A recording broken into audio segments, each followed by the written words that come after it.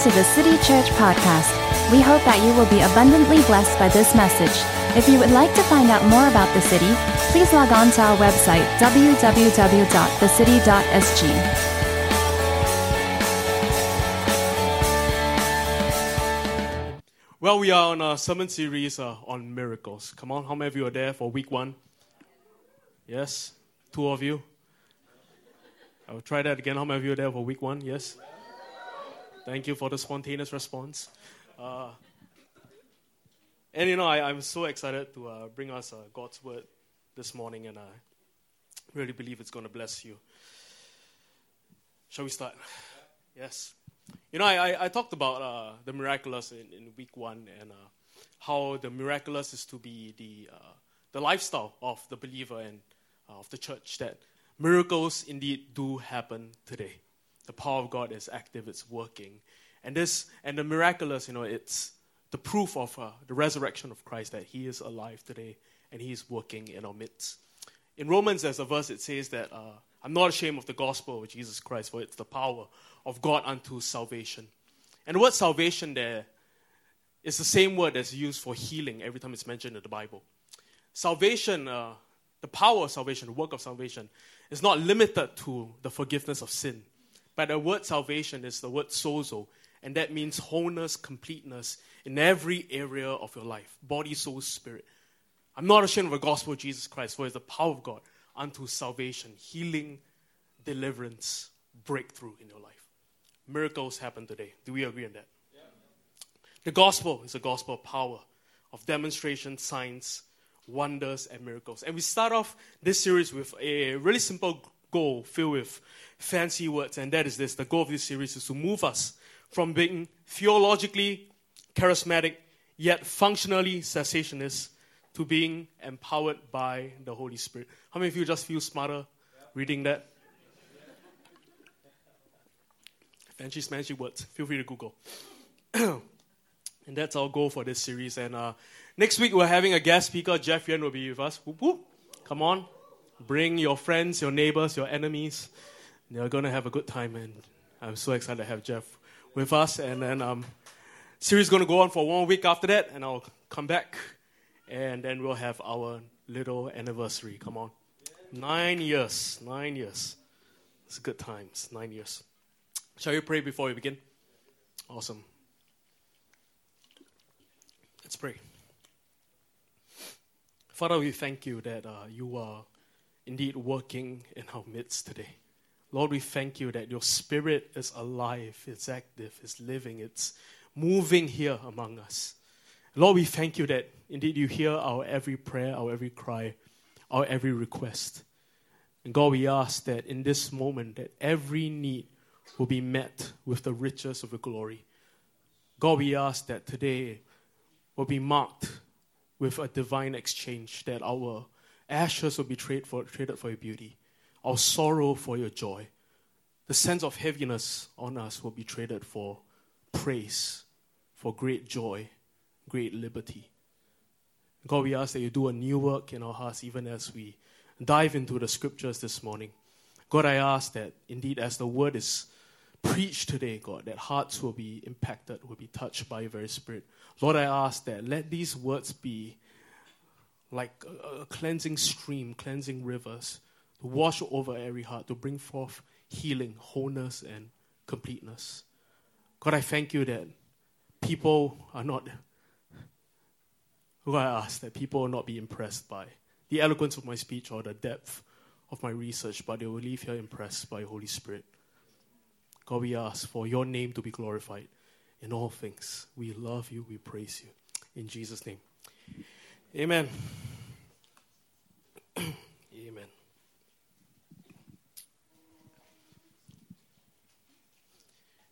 The Christian walk is one of mystery. The Bible gives us insight to God and how He's like, and the Bible has phrases that says, God is, His ways are far beyond our comprehension. Who is man that he can fathom God? And it's an interesting attempt as created beings to try to fully comprehend or to even profess that we are able to fully comprehend our Creator as created beings. I believe this side of eternity that we are incapable as created beings of fully comprehending the Creator. This life is one of mystery. It says to me that there are things that will happen in life and in this walk with God that will go far beyond that are beyond my comprehension and beyond my understanding. Are you all laughing? Spelling mistake? No? If we have a God that we can fully comprehend, then we have a God that's limited, that is confined to the size of our human understanding. And my suggestion to you is that there's not God at all. The very nature of this relationship, man and God, says to us that there are things that God will do, that He will bring about, that we aren't able to fully comprehend, understand, make sense of. This Christian life is one of mystery. The Bible says that we live by faith and not by sight. The misconception is that the opposite of faith is doubt or questions. I'd like to suggest to you that the opposite of faith is not doubt or questions. The opposite of faith is sight. And what is sight? Sight is absolute certainty. We live by faith and not by certainty. In order for faith to be in function and active, there needs to be mystery attached to it. That is why we live this life called the Christian faith. There are elements of mystery, uncertainty that we will have to navigate. And that's where faith comes into play. That's where faith is in function. Are you following me? This is the Christian life. It's one of mystery and uncertainty. And faith is almost like a two-sided coin. On one side, it's belief. It's belief in God. It's belief that God is able. It's a belief in the power of God. It's a belief that when we pray, something happens. On the other side of the coin is trust. Trust in what? A person's character, in his unchanging nature, in his goodness. Faith is a two-sided coin. It's belief and trust, and it's only in function, and it only operates in the realm of mystery and uncertainty. Am I making sense to you? And one of the most mysterious aspects of the kingdom, I believe, is the subject of prayer. Specifically this, why some prayers are answered and why some aren't answered. Mystery. In my reading of Gospels, I've come to realize that Jesus never gave explicit instructions to his disciples about dealing with unanswered prayer. Jesus never gave instructions to them. Hey, pray your prayers, but if it doesn't work out, then you should do this instead. He never said that. I believe that we were never meant to live life, or it's the will of God for us to not live in the realm of unanswered prayers. And it's surprising that, if you read in the scriptures, the disciples were surprised the one time their prayers didn't work. They tried to cast out a demon out of a fella, and the demons didn't leave, and they were perplexed, they were surprised, they were concerned. The church today, we are surprised, perplexed, and concerned when our prayers get answered. It's opposite these days. They were surprised. When we pray, we have to pray with the expectation that there will be answers to our prayers. Can we agree on that? Jesus never taught his disciples to second guess their prayer. And here's the danger. The danger is this. If we exalt the discipline of prayer above answers to prayer, then we are in danger of exalting form above power. The kingdom of God is not a matter of talk, but power. And the word power is the word dunamis. It means demonstration. When we pray with the expectation that they will be answered. We pray with the expectation that God will move. Well, I believe most of us here will not refute the truth about miracles happening today. We just watched one. This is one of our own. We've seen them. We've seen the process they've been through. We've seen the journey they've been through. And miracle. God did something. We will not refute that miracles happen today. That God is able and willing to intervene. But we live in the tension almost of what we know as truth. The truth that God is able, that God works wonders. We live in that tension of truth and what is true, what is reality. navigating that tension between what is truth and what is true. Theologian George Lett coined the phrase, the kingdom is both now and not yet. The kingdom of God is both now and not yet. I'd like this phrase to be embedded into my...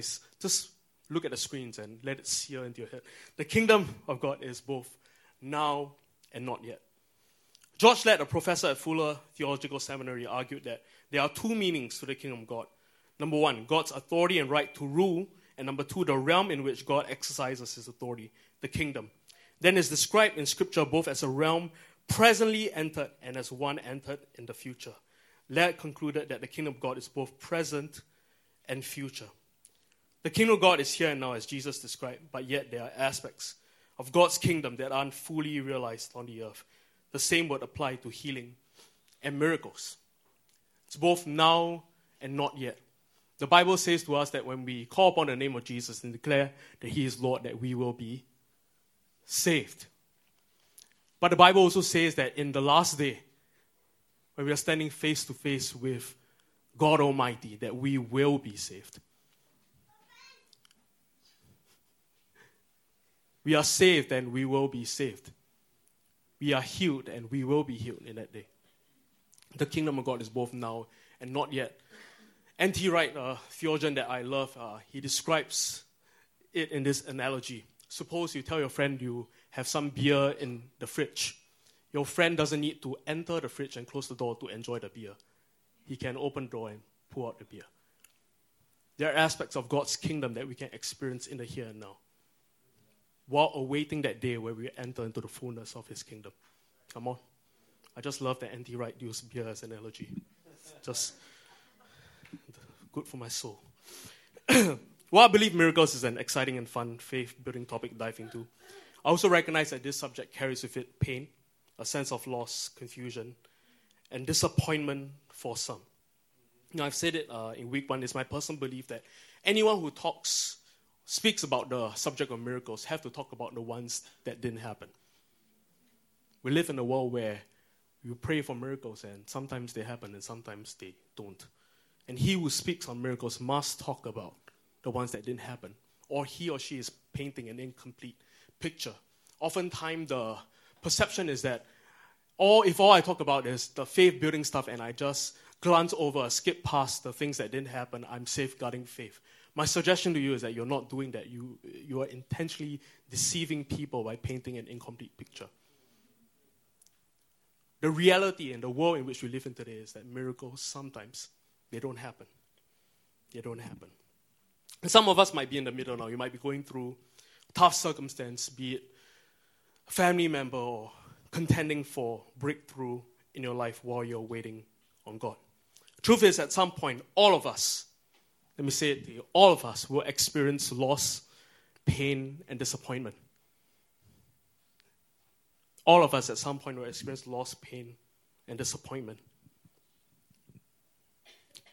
But I believe that we ought to do this. I believe it's healthy for us to have a preemptive resolve and approach to miracles that don't happen. It will happen one day. We will experience the loss of a family member or hit an obstacle, a circumstance. How do we still maintain course, still stand firm and resolute in the promises of God, even in the face of unchanging circumstance? I believe that we can concurrently live with great faith and absolute hope in God while continually trusting him in the face of unchanging circumstance. Before I move on further, I would like to acknowledge the heroes of faith in our room, in this room. If you've been through some personal loss, setbacks, or disappointment, or are currently still contending for a miracle, you are a hero of faith, and your presence here and faith in God is an inspiration to us all. Thank you for being here. It's also with the deepest regard to the pain represented in this room, as well as my immaturity in the subject, that I speak today and pray that whatever has been shared today will bring healing, comfort, and aid you in your journey. Today I'd like to speak on the subject of unanswered prayer. Unanswered prayer. You all right? It's not going to be a funny one. Just get it out of the way. There are no jokes scripted. Any jokes that come up is impromptu. Ask and you will receive, Jesus promises, and your joy will be complete. It is this very conviction, the belief that prayer works, that causes perplexity and pain when it doesn't happen. Unanswered prayer is only a problem for those of us who truly believe. For cynics, it's simply a reassurance that they were right all along. It's because you believe in prayer, that unanswered prayer, it's a source of pain and perplexity. It's precisely because we believe so passionately in the power of prayer that we must also make sense of unanswered prayer. And when we do begin to wrestle openly with this issue, it can never be a neat academic exercise for polite theological discourse, because the question of unanswered prayer touches the deepest, most painful experiences of our lives.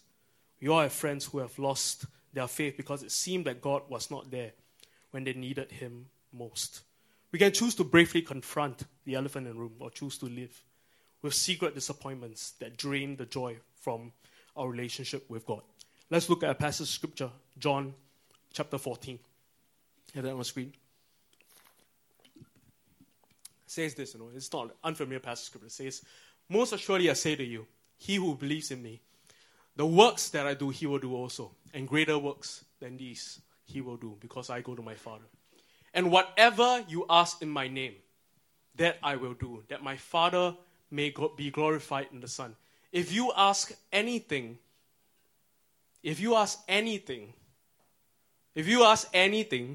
in my name, I will do it." That's a startling piece of scripture. Do we agree? No? Yeah? If you ask anything in my name, I will do it. How many of you have prayed the "Lord, I want a Lamborghini" prayer? No? I was over at Mike and Christine's house yesterday, and you don't own a Lamborghini yet, but there's one parked downstairs, and I was like, there's a Lamborghini. Wow.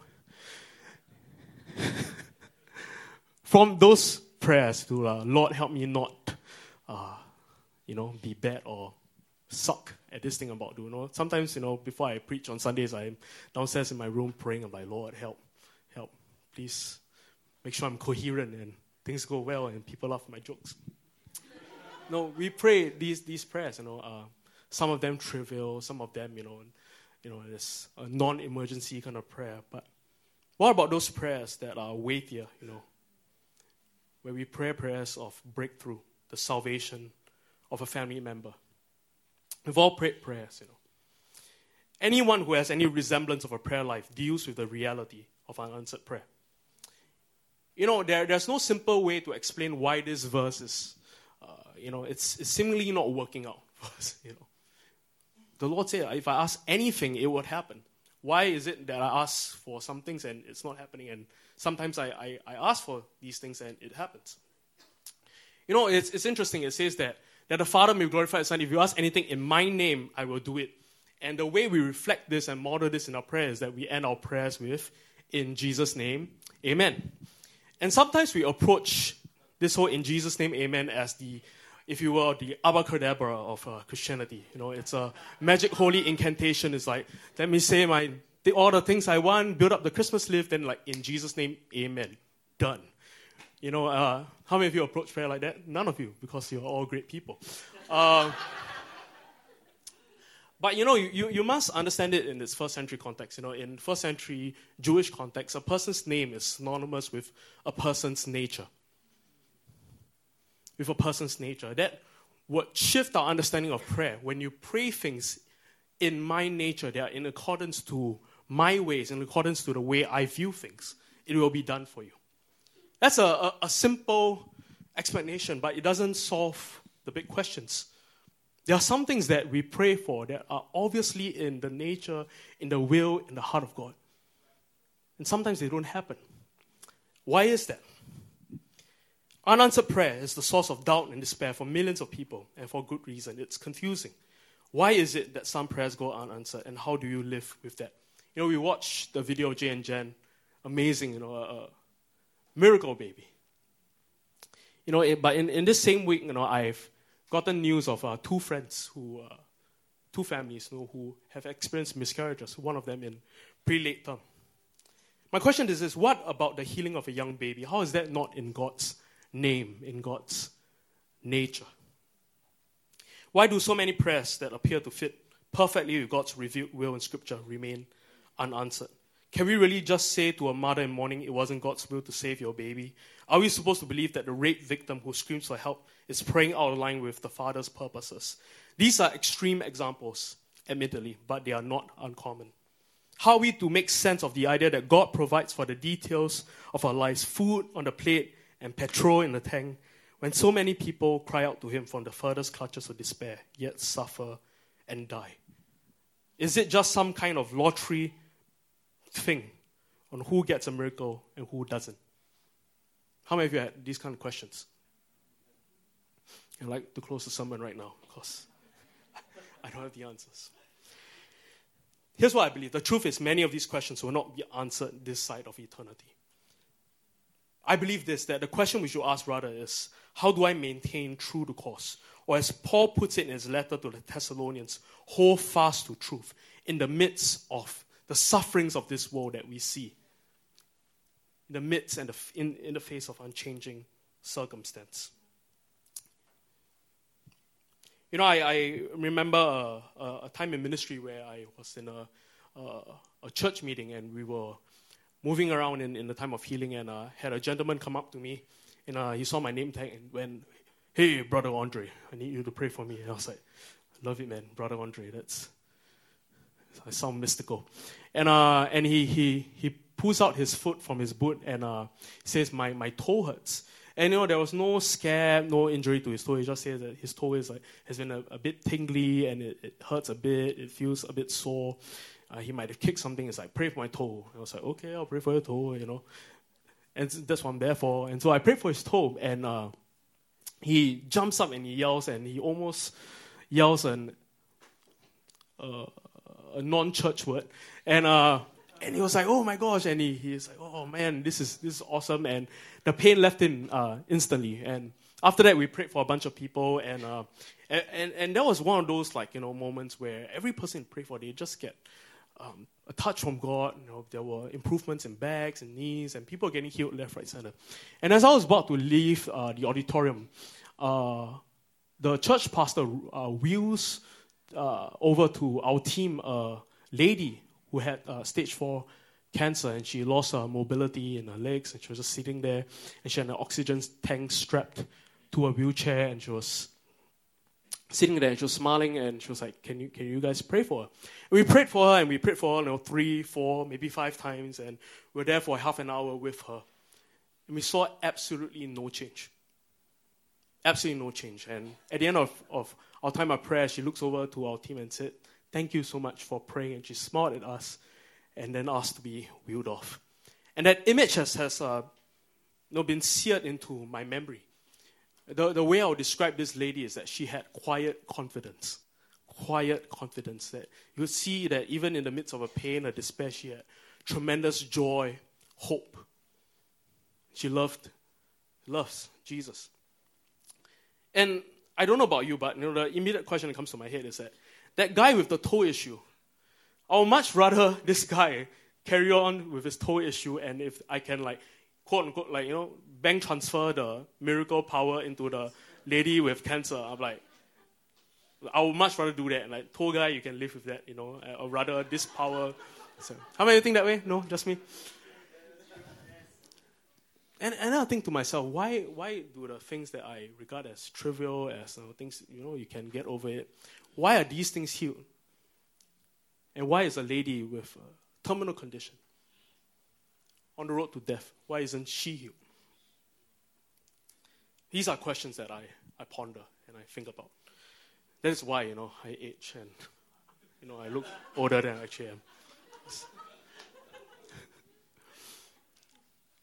But here's the temptation. It's easy for us to get into speculation, right? I'm tempted as a pastor almost.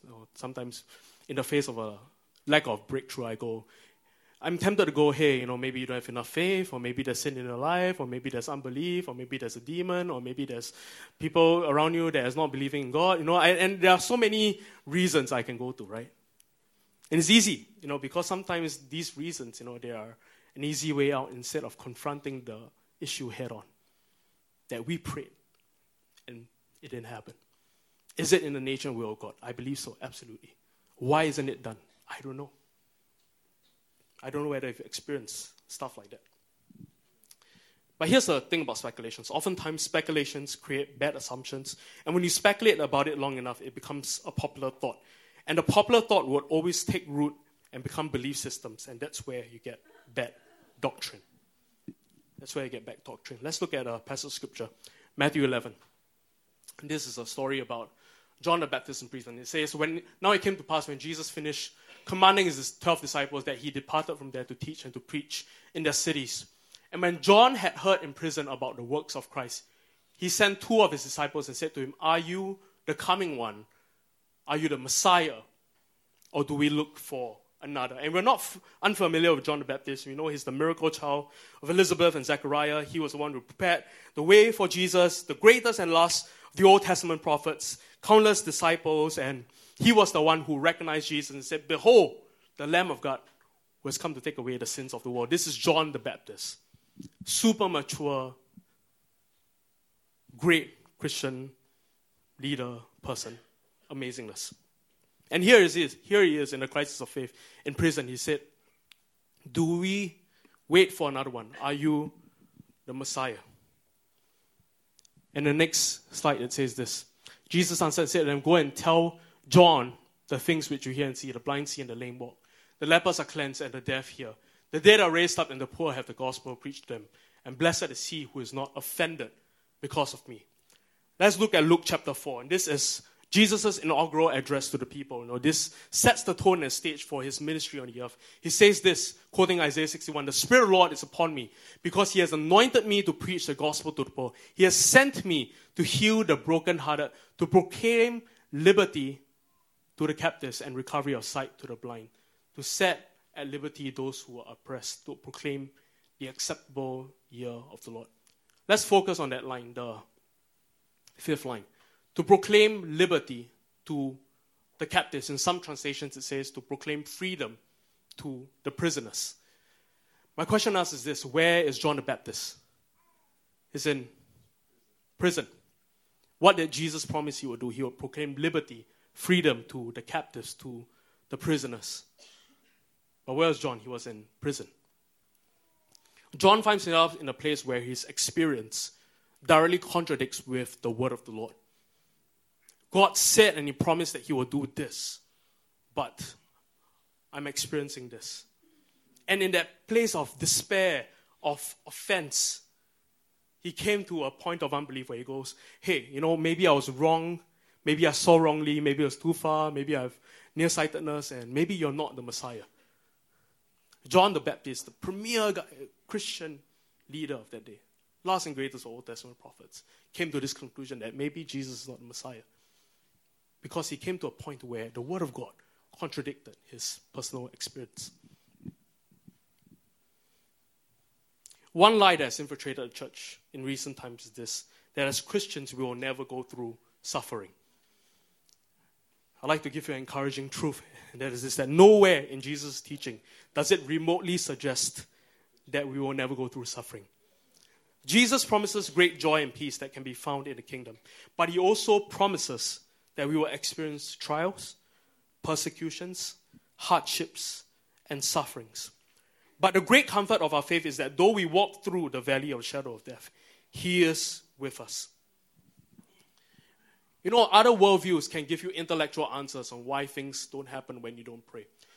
But what is unique to the Christian worldview is that it does not just simply or exclusively promise intellectual answers, but it promises the presence of a person. It doesn't just give you reasons for why you're going suffering. The Christian worldview promises you that the Christian God will be with you in the midst of your pain, suffering, and despair. That's what is unique to our faith. When I think about the early church, I think about the early church being powerful, and that's what we will commonly associate to the early church. The early church was filled with power. It said that miracles was almost like an everyday occurrence for the early church. At one point, the Bible says that Paul performed extraordinary miracles. It means that at some point there were commonplace miracles or the, not so high level ones. And Paul did the extraordinary ones. It was filled with power to bring deliverance, to bring breakthrough, to bring miracles. But I think, the power of God was not only manifested in signs and wonders and miracles, but the power of God was also manifested in the level of endurance and perseverance the early church had. The early church went through some of the most intense trials and persecutions known to men. Heavily persecuted, their leaders thrown in prison time and time again, people killed, the scandal of Ananias and Sapphira. But yet, that early church was unstoppable. The power of God gave them endurance and perseverance to stay true to course. I believe the same power that caused them to work extraordinary miracles was the same power that sustained them, that gave them the endurance to hold true to course when the breakthroughs didn't happen immediately. And the same power is here today. Truthfully, there's a bit of myth when it comes to unanswered prayer that there are no answers. I think there are some, simple intellectual answers to why some of our prayers don't get answered. Let's have that slide up. I want to recommend a book, if you're currently going through a tough spot and you're wrestling with this whole thing of unanswered prayer, get this book by an author named Pete Greig. He wrote a book called Red Moon Rising, and he has a book called God on Mute, where he goes through a bunch of answers for why prayers don't get answered, but also sharing his own personal story. Few reasons why prayers don't get answered. Common sense. I remember once I was driving on the road, and it was a very long stretch of road, and my petrol bar was, beyond E. Have you ever had one of those? It's like the bottom side of the E, and I was praying like, God, I need a petrol kiosk. God, I need a petrol kiosk. And, now in hindsight, think about it, what was I expecting God to do? To physically drop an SO from the third heaven and land it down and fill it with gas attendants to tend to my car? Some prayers don't get answered because it doesn't make common sense. Yeah, I believe God is able, but that seems like a lot, for a petrol kiosk to appear out of nowhere where a petrol kiosk wasn't there. Are you following me? Another reason is contradiction. Classic example is two drivers arrive at PwC building and they both go to City Church. They both love God. They both love Jesus. And they pray prayers and they are just lovers of God, spiritual people. And they are circling the PwC lot and there was one parking lot. And they both arrived at the same time. And they're still circling and they're trying to find a parking lot. And both of them pray prayers like, God, I need a parking lot. Who will God answer? Does God have favor? Or another classic example. Tonight, Man U is going to play Tottenham Hotspurs. I believe there are Man U supporters in this place, yes? I believe there are Tottenham supporters in this place, yes? Yeah. And both groups of people pray for their football clubs, which is, a lot more prayer that we see than the prayers in church. But nobody ever go like, hey, let's pray for our pastor. You might need it, but that's beside the point. That's another teaching for another day. But classic example, contradiction, Does God have favorites? Who will you answer? I don't know. The laws of nature, I know, Jesus calmed the storm, the winds and the waves, but there's some that we have to understand that God built this world with a system in place, with certain laws, with certain parameters. And more often than not, they seem to work great. Right? And so, for example, a classic example is that, you're in a plane. How many of you are flying soon? I hope not scary. You're in a plane and it's on its way down, it's crashing, and then you're in a plane, you pray, God, save me, save me. And in that moment, you're praying a prayer where, I want the laws of gravity to completely stop and for the plane to float in the ground. And, God is able to do that. But how many of you know that if the laws of gravity were suspended, it would cause like a bunch of problems for the people here below? Yes? Some prayers will get answered because they defy the systems that God has placed, the laws of nature. Are you following me? Yes? This makes sense. Some prayers don't get answered because life is tough. Life is tough. Stuff happens. Some prayers are answered because creation is subjected to frustration and has not yet been fully liberated from its bondage to decay. That's Romans chapter 8. Tragically, life in such an environment is inevitably going to be acutely difficult at times. Sometimes life is difficult. And the last reason is that we have an adversary. Defeated, but we still have an adversary. And how I describe Satan is that he is wounded, he's defeated, but he's, death throes. He is pushing out his last-ditch attempt. And the truth of the matter is that God's will hasn't been fully realized on the earth. And that's why we pray, the Lord's Prayer. Your kingdom come, your will be done on earth as it is in heaven. If his will has been fully realized and established on the earth, that prayer will be a senseless, vain, unnecessary one. But his will hasn't been fully established. But all this to say, this is not to give us a theology that will sustain the reality of unanswered prayer. But this gives us insight into the way God's world works and also causes us to be aware of the world we live in. However, the question still stands. When all the boxes have been checked, when it's seemingly in the will of God, when I feel the unction to pray, the presence of God, but nothing changes, what do you do in those moments? How do you navigate loss, pain, and disappointment? The intellectual answers are important. Don't get me wrong, but intellect alone cannot help us navigate the minefield of pain and suffering. Other worldviews also offer intellectual answers, but Christianity alone offers a person. Let me read to you a chunk of a paragraph from Ravi Zacharias' book on suffering. He goes like this: the rationality of Christian faith is not undermined by the existence of evil and suffering, but the challenge suffering poses to believe in God is not the only problem of suffering. There's also the problem of how we are going to deal with suffering, and that's a problem for every one of us, regardless of what we do or do not believe about God. Something the problem of suffering should push us away from God. For me, it's precisely because I feel the problem of suffering so severely that I'm led to trust a God who can do something about it. Each one of us is going to deal with significant suffering in our lives.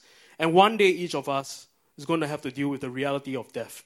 When suffering comes, when death comes, who will bear it with us? Who will see us through it? Jesus will, if we ask him to. He won't force himself into our lives. But if we invite him, then we will never be alone in our suffering. And we can trust that we will spend eternity in a place where suffering will be no more. In closing, I'd like to share something that I've shared before, and I call these our cornerstone beliefs. I believe that in navigating these issues, there's no cookie-cutter method, there's no three-step process to navigating through pain, loss, and disappointment, no matter what people tell you. But it's unique, and it requires a personal journey, walk with the Lord. And I believe that these cornerstone beliefs set parameters for that engagement, for that navigation. Cornerstone, we understand it as a stone that forms the base of a corner building. It joins two walls. But in an agrarian culture, cornerstones are actually stones that they put in the four corners of a property, hence the name cornerstone. And it actually demarcates the parameter. It tells people that this is my land, and also sets the parameter for how far you can build, how far you can go, how far your cattle is allowed to graze. It sets the parameter. And my hope is that today we will set these four cornerstones in place. And in our navigation of pain, loss, and disappointment, where we bring these questions before the Lord in faith, that we will not veer off course, that we will stay true to course, that we will stay within these four cornerstones. Are you with me? Are you with me? First cornerstone is simple. It's that God is good. God is good. Exodus chapter 33, not a foreign piece of scripture. It's about Moses. And Moses said to God, please show me your glory. And he said, I will make all my goodness pass before you, and I will proclaim the name of the Lord before you. I'll be gracious to whom I'll be gracious, and I'll have compassion on whom I will have compassion. And this is a brazen request. At this point, Moses has seen the plagues. He has seen the seas split. He has seen the pillar of fire by night, the cloud by day. He has seen the miraculous provision of God in the form of manna. He has seen all these wondrous works, if you will. But yet, as he comes to this point in his life, he is still not satisfied. And he asks, God, show me your glory. Show me your glory.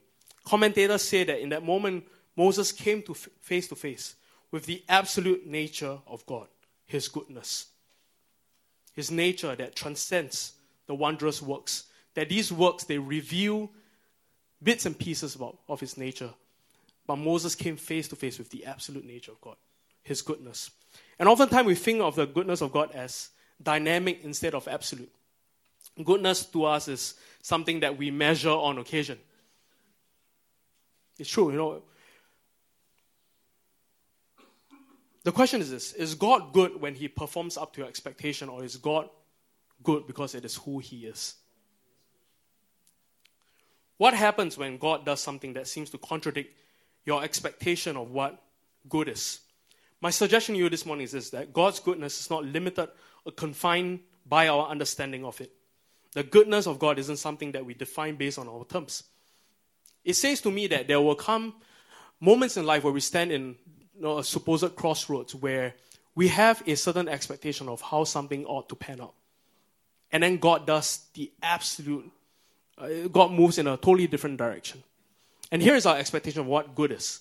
But God does something absolutely different. And in that moment, we can choose to be either offended that God did not perform up to our expectations, or choose to realign our perspective, our understanding of what good is, or just choose to trust and believe and actually walk out this faith you so profess to believe in. In Habakkuk, chapter 1, just a bit of context, it says Habakkuk doesn't like the way God's running things, and he lets God know about it. He literally says, "What in the world are you doing, God?" He says, "Oh Lord, how long shall I cry and you will not hear? Even cry out to you violence and you will not save." And he goes on his list of complaining. And then God responds in Habakkuk chapter 1 verse 5. He goes, "Look among the nations and watch. Be utterly astounded, for I will work a work in your days which you will not believe, though it were told you. For indeed I'm raising up the Chaldeans, the Babylonians, a bitter and hasty nation which marches through the breadth of the earth to possess dwelling places that are not theirs." This is a long passage of scripture. I encourage you to read it in your own time. Basically, this is what happened. And this is a truth that we often glance past when we read this scripture.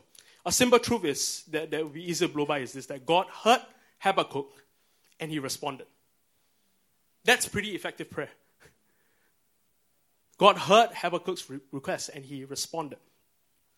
But here's the thing: Habakkuk's expectation of what God would do was vastly different from what God did.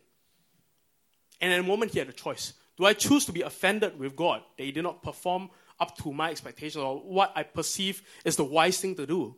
Or do I shift and align my perspectives, my heart to God, and trust and believe in him? Faith is an ever-evolving journey. It's dynamic.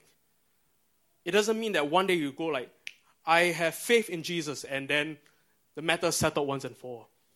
But there are going to be times and moments in your life where your faith is tested, where your faith is refined, and where your faith matures. It's like a relationship. Elementary faith is this. Elementary faith is belief in God because of supposed benefits. But mature faith looks like belief and trust in God in the face of unchanging circumstance. That's what mature faith looks like. I'm making sense. The next cornerstone is this: nothing is impossible. Nothing is impossible. Another familiar passage of scripture, Romans chapter 8. Are you with me? Yeah? Romans chapter 8.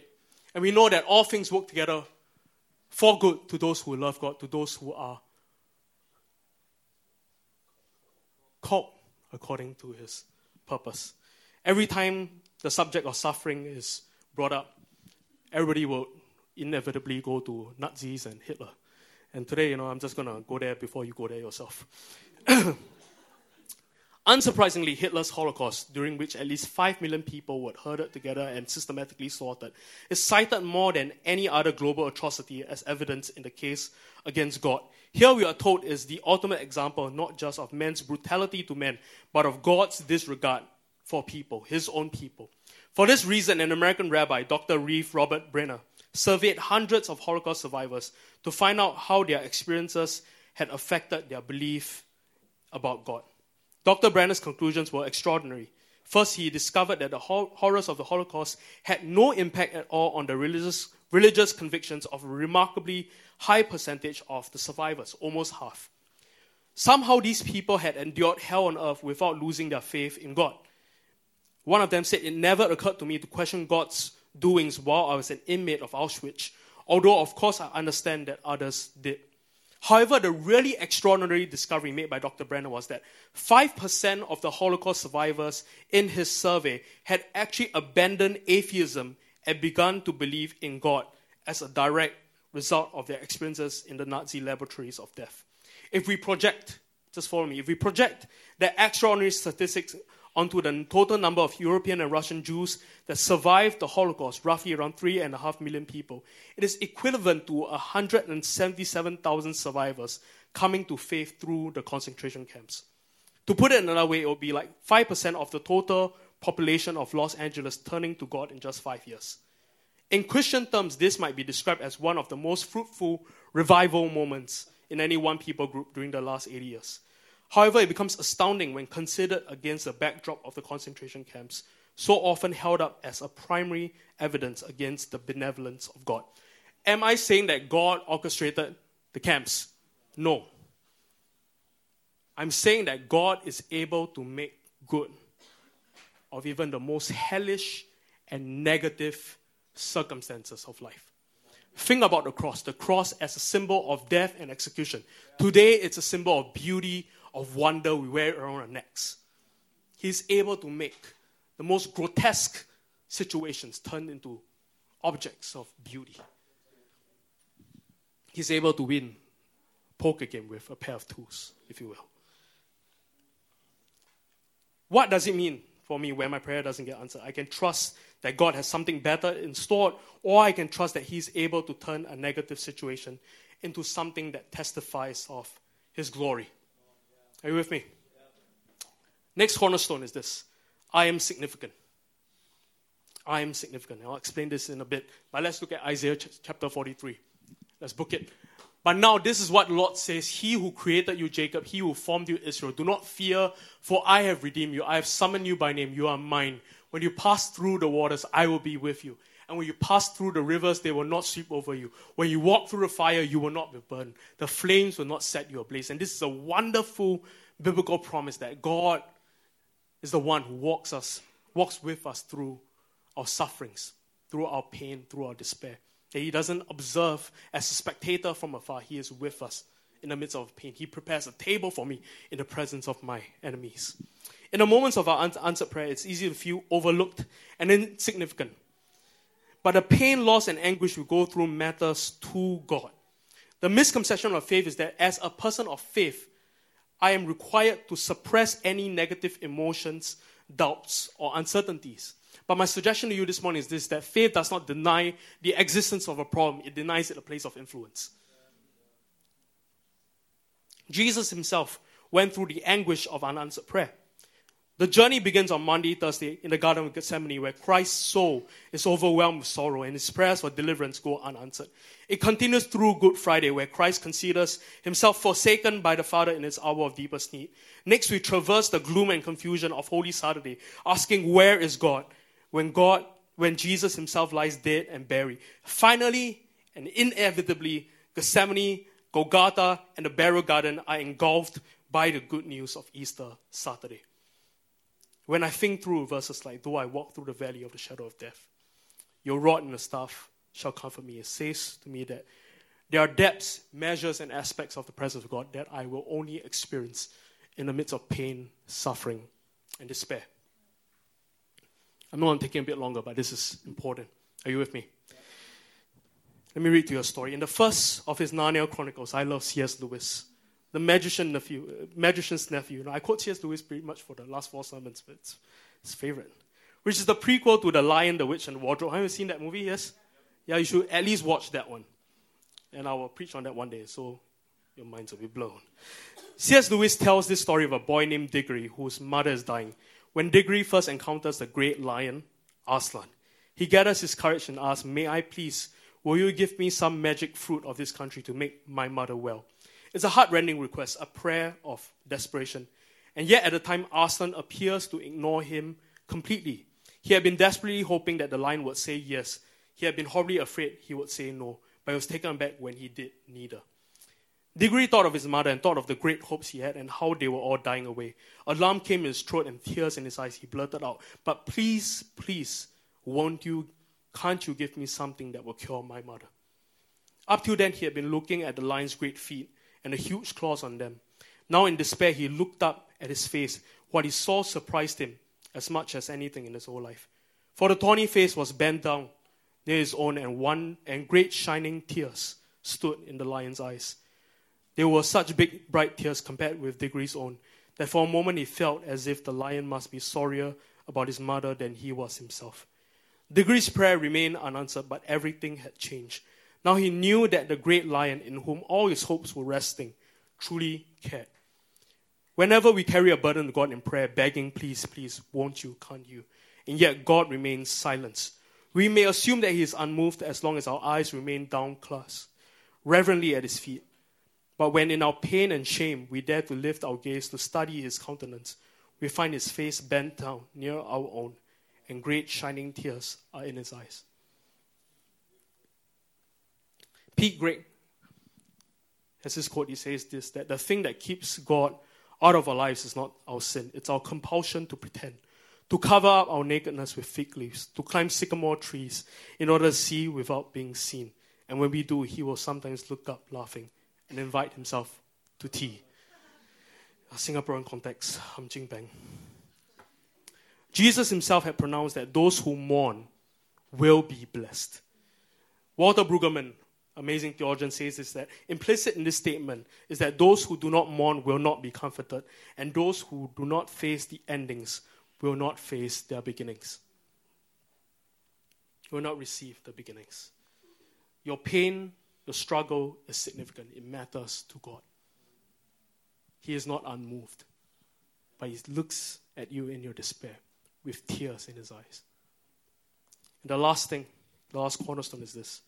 Everything was purchased at Calvary. Everything was purchased on the cross. Let's look at a couple of scriptures real quick.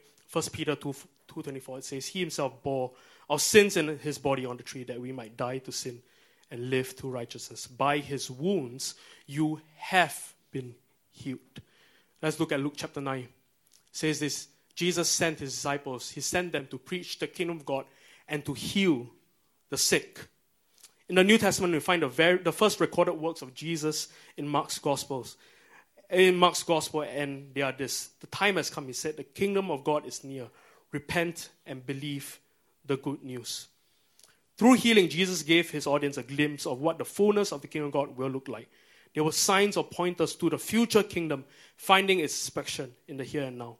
God's will for the earth was breaking through into the world through Jesus. The kingdom of God had been inaugurated and healings were a sign of its arrival. Yet, while the time of ultimate fulfillment lays in the future, when everyone will experience the fullness of the kingdom, God's reign was now being seen in its early stages. In this light, the miraculous takes on a whole new meaning. It's something that should be anticipated even today as evidence of the inbreaking of the kingdom of God. However, as a partial inbreaking, the reality is that not everyone in every situation will experience its effects. However, in that day, God's reign will be made complete, and the world, along with everyone in it, will be made whole. The good news is this: Jesus will get what he paid for. A theologian once says, I flipped to the end of the book, and we win. And what does that victory look like? It looks like this, Revelation 21. And God will wipe away every tear from their eyes. There shall be no more death, nor sorrow, nor crying. There shall be no more pain. For the former things have passed away. If you go on, it says, behold, I make all things new. How do we move on from here? Do we still pray? John Wimber, founder of Vineyard Movement, he said this. When we prayed for no one was healed. When we started praying for people, not everyone was healed, but some were healed.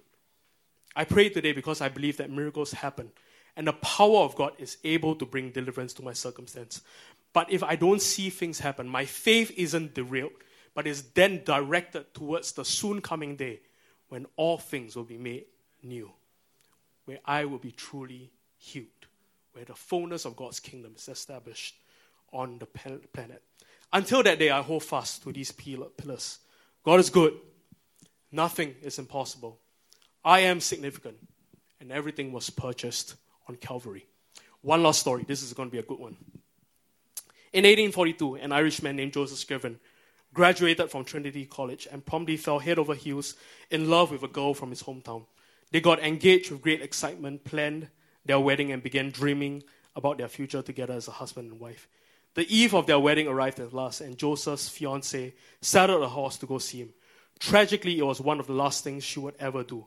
A little later, Joseph saw his bride to be riding towards him, and he grinned. But suddenly, just as she was crossing the bridge over the river, her horse bucked and threw her like a rag doll down into the river below. In blind panic, Joseph ran to the river, calling out her name. He plunged into the icy waters, but it was too late. His bride was already dead. Heartbroken, Joseph immigrated to Canada, where eventually he fell in love again. In 1854, Joseph was due to marry Eliza Roche, but she fell ill and grew progressively worse. The wedding was repeatedly postponed until 3 years later, Eliza died. Joseph would never give his heart to another and went back home in Ireland. Joseph's mother was deeply concerned for her heartbroken son, and in turn, he was concerned for her. One night, Joseph penned a poem to comfort her. Several years later, a friend found it in his drawer and was deeply moved. Joseph explained, "The Lord and I wrote this together." That poem, fought out of so much disappointment and pain, continues to call millions of people in their own Gethsemanes to admit their grief, their trials and temptations, their sorrows, and their weakness to Jesus in the privilege of prayer. And the poem goes like this. What a friend we have in Jesus. All our sins and griefs to bear. What a privilege to carry everything to God in prayer. Oh, what peace we often forfeit. Oh, what needless pain we bear. All because we do not carry everything to God in prayer. The next slide. Have we trials and temptations? Is there trouble anywhere? We should never be discouraged. Take it to the Lord in prayer. Can we find a friend so faithful who will all our sorrows share? Jesus knows our every weakness. Take it to the Lord in prayer. The world defines victory as a change in circumstance. The kingdom defines it differently. It defines it as the willingness to pray again in the face of unchanging circumstance. Let's stand.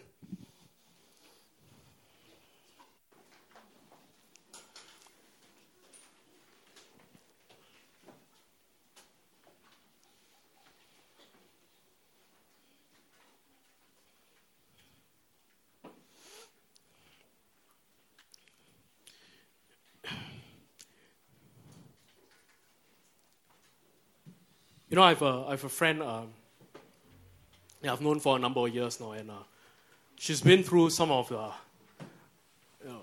the worst situations in life now.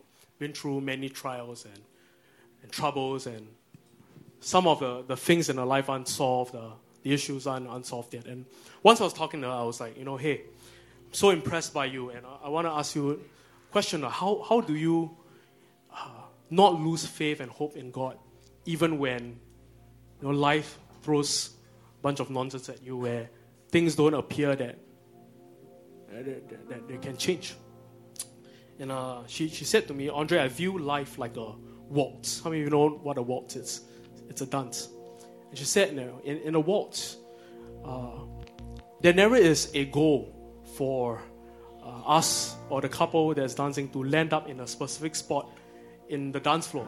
There isn't a goal where you waltz here and you're like, eventually I want to end up at that spot in the dance floor. Nobody thinks that way. But the goal of the waltz is to remain as close to your partner through the entire dance. And she said to me that life's goal isn't the destination. The goal of life is for me to remain close to God in the face of circumstance, despair, loss, pain, and disappointment, that I will not forsake this closeness with God, that I will hang on to Him for dear life, that I will hold fast to Him in the face of unchanging circumstance. I like to close with a prayer from St. Ignatius. He says this: "O Christ Jesus, when all is darkness and when we feel our weakness and helplessness, give us the sense of your presence, your love, and your strength.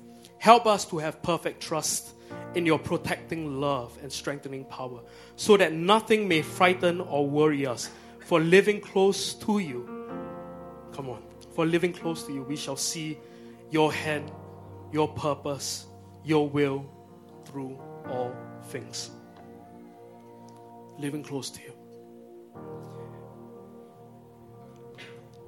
In this moment, there are folks in this room that are going through pain and disappointment, and whether you feel it's significant or insignificant, whether you feel it's trivial, big or small, it matters to God. And the grace of God and the power of God that gives us endurance and perseverance is here in this room right now. And so I'd like us to take a moment, just close your eyes and just look to the Lord in prayer today. He knows our every weakness. Take it to the Lord in prayer. Have we trials and temptations? Yes. Take it to the Lord in prayer. Have we sufferings, pain, and disappointments? Take it to the Lord in prayer. Have we loss and setbacks? Yes. Take it to the Lord in prayer. In this moment, just engage with the Lord and bring to Him your pain, your sorrow, your disappointment, your questions. Let's take a moment.